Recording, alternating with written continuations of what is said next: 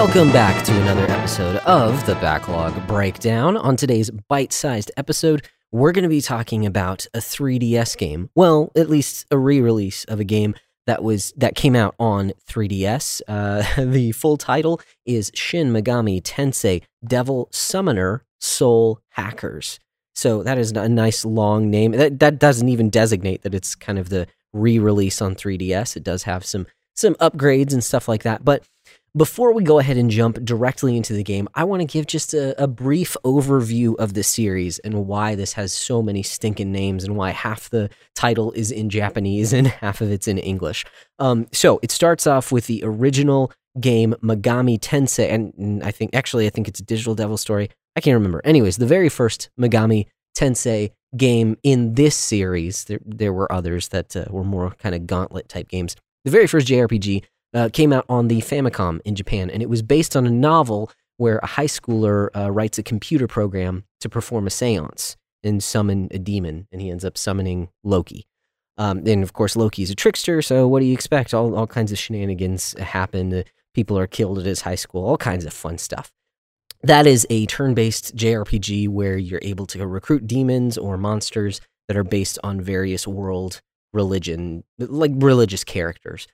So I will be referring to them as demons, although they could be different things. I mean, they could be angels, they could be monsters, but for the sake of the way the games talk about them, they are demons in the game.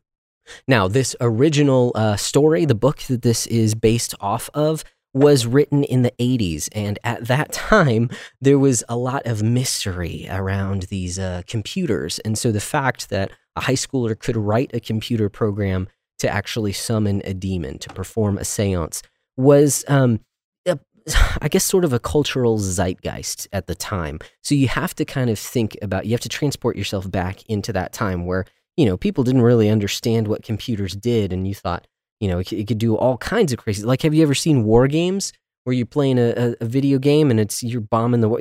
All kinds of crazy stuff. That's where the genesis of this series had come from. So that was the original Megami Tensei. The creators of the game at Atlus decided to break off so that it takes some of the concepts from that book, but now it is no longer based on any other property. It just uses those concepts and transports them into its own series, and that was the Shin Megami Tensei series that started on the Super Famicom in Japan. Shin meaning like new or super or something along those lines. But basically, Shin Megami Tensei is where it's no longer based on another property. It's their own thing. So this is Shin Megami Tensei in the title of the game. The next title is Devil Summoner. So the Devil Summoner series was a spin-off of the mainline Shin Megami Tensei series.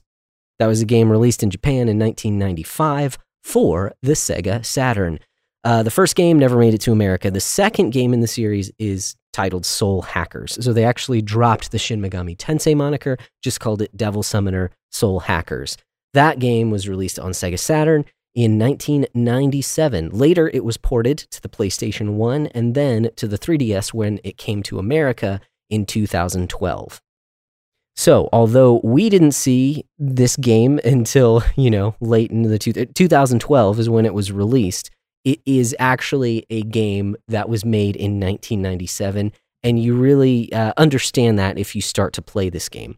The reason I wanted to give a backstory is because I think this game captures the spirit of the original genesis of this series, of Megaten, of Megami Tensei.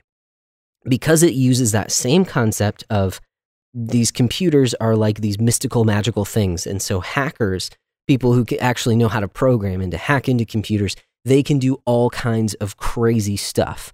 You have to, again, put yourself in the mindset. 1997, this was a year before The Matrix was released. Do you remember Jurassic Park when, the little girl in that who knows computers can, control the entire stinking park just because she knows how to use a computer, and she freaks out. Oh, it has a CD-ROM in it. And so basically it's this idea before, computers were everywhere, before your cell phone was a computer. It's this idea that computers are these magical things.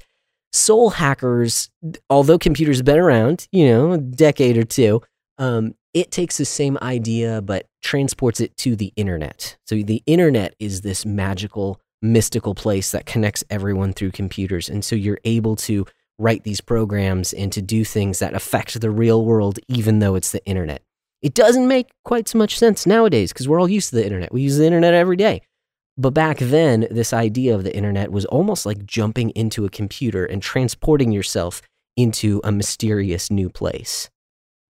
And so if the computer, the internet, and these computers are these magical, mystical places, then hackers are the, kind of like punk sorcerers who are able to kind of do what they want in these mystical realms, right? So the setting of this game, Soul Hackers, it takes place in the fictional realm of Amami City. Okay, so that is basically this experimental area in Japan where this company, Algonsoft, has made access to the internet free, and everyone who goes to Amami City gets a free computer with access to the internet. And they just launch at the start of this game Paradigm X, which is this basically sort of like Second Life program that everyone is able to access through the internet, through the magic of the internet, through their computers at home, and it's totally free. And you can jump on and you can do whatever you want. Now, the game kind of mixes its metaphors a little bit. That's probably not the right words, but you'll get what I'm saying.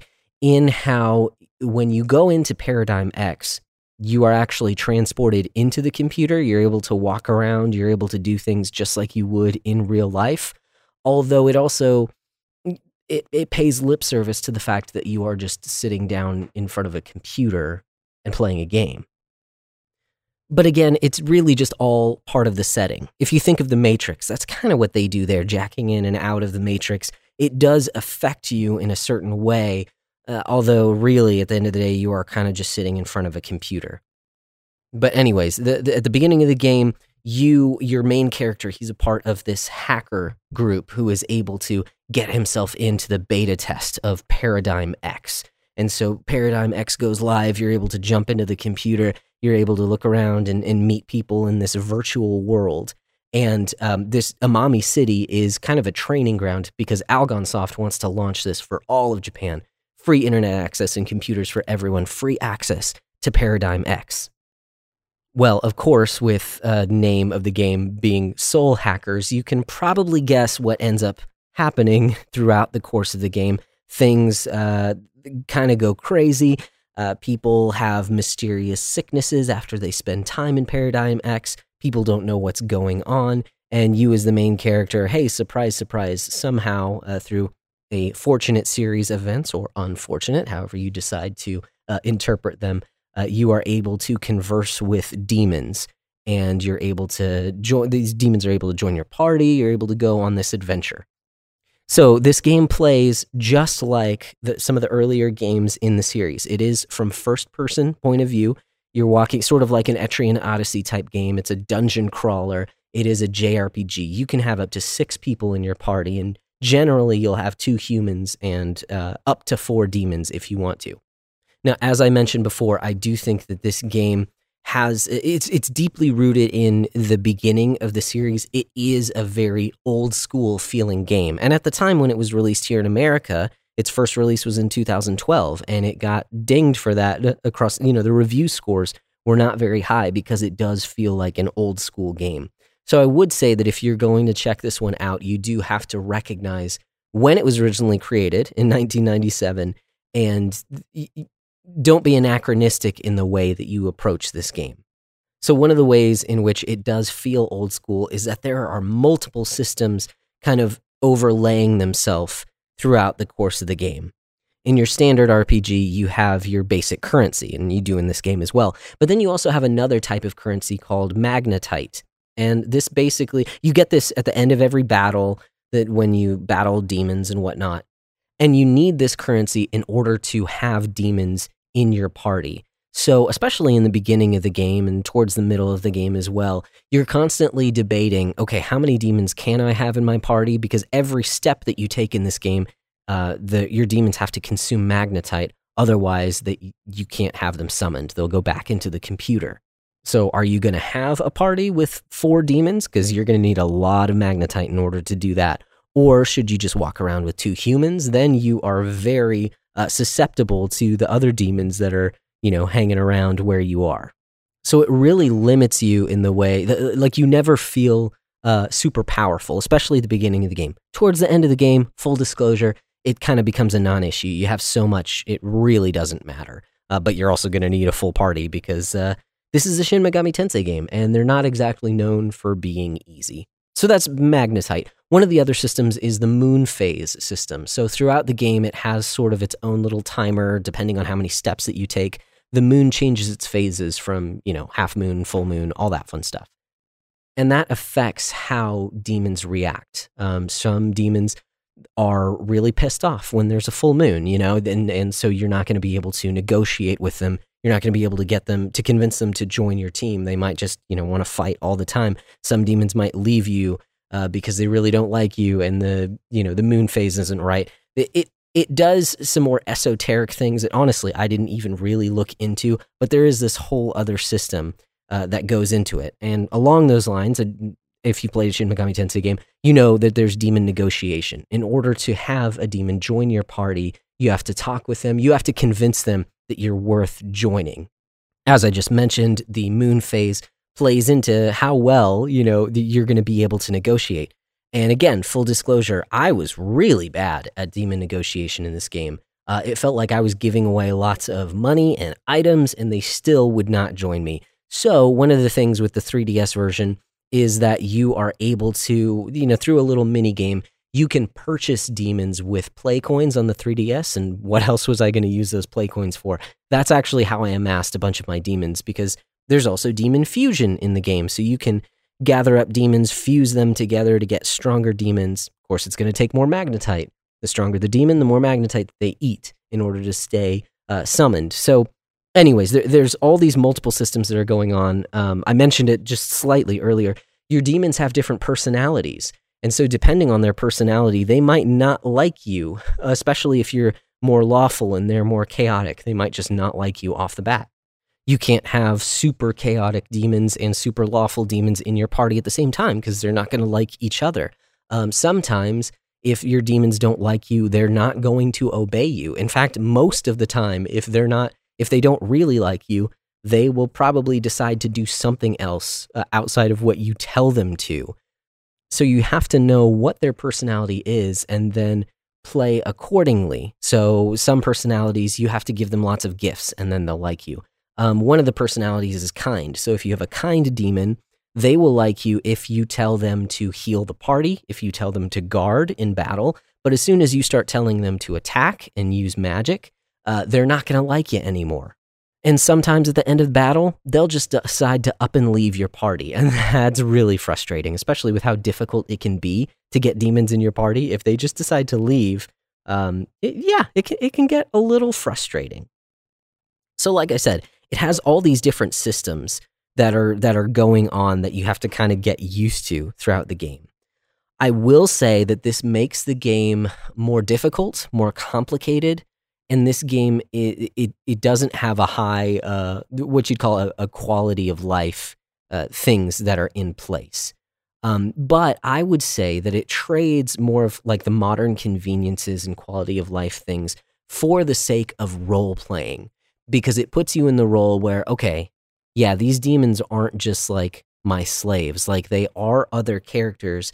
I have to kind of tiptoe around them to get them to do what I want them to do. I have to take into account their personality. I have to take into account the moon phase. I have to take into account the fact that I can, feed them with magnetite and things like that.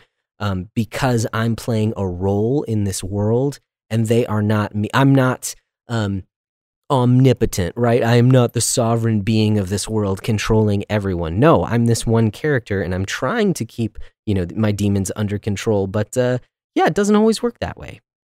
And so in that sense, I respect it for that. I will also say that this game can be a little difficult, especially with instant kill spells. If they hit your main character, you're dead, you get a game over. You have to start over from the last time you saved. That can be really stinking annoying, but it's a game from 1997. So as much as I really was frustrated when that happened, it just teaches you save all the time. There is a way in this game you can equip certain things so that you can save whenever you want. I would highly recommend it. I abused the snot out of that because, there were times where you just get beat down by trash mobs in this game. It's not a very easy game. I mean, it's not the most difficult game in the world, but it's Shin Megami Tensei, so it's not going to be easy. However, it is pretty short. I mean, I think my timer was about 25 hours when I finished it, which was probably about 30 hours, all things considered, with all the times that I lost at the game overs and things like that. But still, 30 hours for a JRPG is not that bad, especially not a Shin Megami Tensei game. So, in summary, we always try to ask, would we recommend this game? And honestly, like, as much as I wanted to talk about this game, as much as I enjoyed this game, I can't give it a wholehearted recommendation. Really, for me, I played this game knowing where it came from, and I played it this is the oldest Shin Megami Tensei game now that I've played. It's before the press turn system that Nocturne, Shin Megami Tensei 3 Nocturne introduced. And so you have this more old school dungeon crawling experience in this game. And so I'd say if you know what you're getting into and you're okay with the lower quality of life, it's not a very convenient game, but you want an idea of what older Shin Megami Tensei games played like, and you don't want to go back all the way to, a translated ROM of the Famicom or Super Famicom games, then yeah, I would say this is a good time. I think you're going to enjoy it if you know what you're getting into. I would say if you've never played a Shin Megami Tensei game before, I would not recommend this as a first game in the series because it tends to get pretty complex. I'd say, especially if you have a 3DS, go for Shin Megami Tensei 4. Play that one first. And then if you want a feel for some old school dungeon crawling and you want to know where this series has come from, yeah, come back to this one. Especially if you like that cyberpunk, 90s hacker aesthetic, because it's just fun. It's fun. It's nostalgic. It's kind of crazy. Again, we have these ideas of computers and the internet that are just, they're daily things. But back when this game was made, it really was a mysterious thing, and this game plays into that as well. Of course, it's a Shin Megami Tensei game, so things go off the rails. There are much more mysterious forces at work that are going on. This one really leans more into the Native American Indian spirituality things towards the end of the game. But it's a good time. It's fun. You don't have to know anything about the previous Devil Summoner game. It's only tangentially related. And then the future Devil Summoner games were actually prequels, and they throw this whole battle system out the window in favor of more of a Tales of kind of battle system. Regardless, my thoughts on the game, I really enjoyed it. I respect it. I'm glad that it was a shorter Shin Megami Tensei game. If you're okay with all of those things, then yeah, go ahead and play it, but not as your first Shin Megami Tensei game. Thanks for joining me, and I'll catch you later.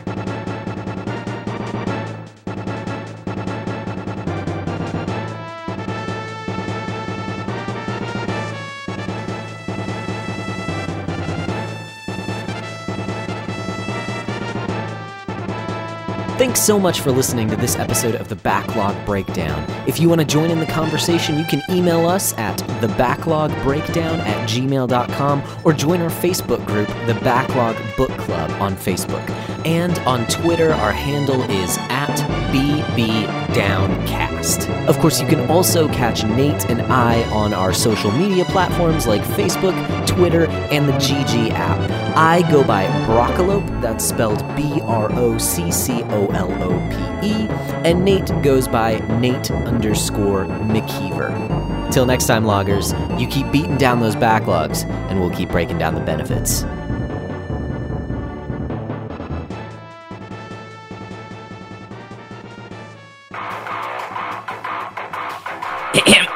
Excuse me, may I have a moment of your time to talk about the wonder and beauty of tokusatsu?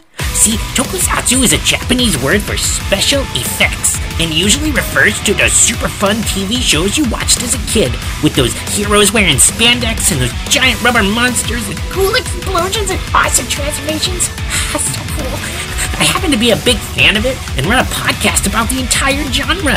So if you could just, subscribe and take a listen to my episodes, I'd greatly appreciate it. It's called the Henshin Dad Podcast, and it's kind of awesome, or at least my mom thinks so, but she still hasn't reviewed it on iTunes yet. No. But anyway, thanks for your time. Just check it out, the Henshin Dad Podcast. It's on Anchor, and I think you'll really enjoy it. Okay, bye!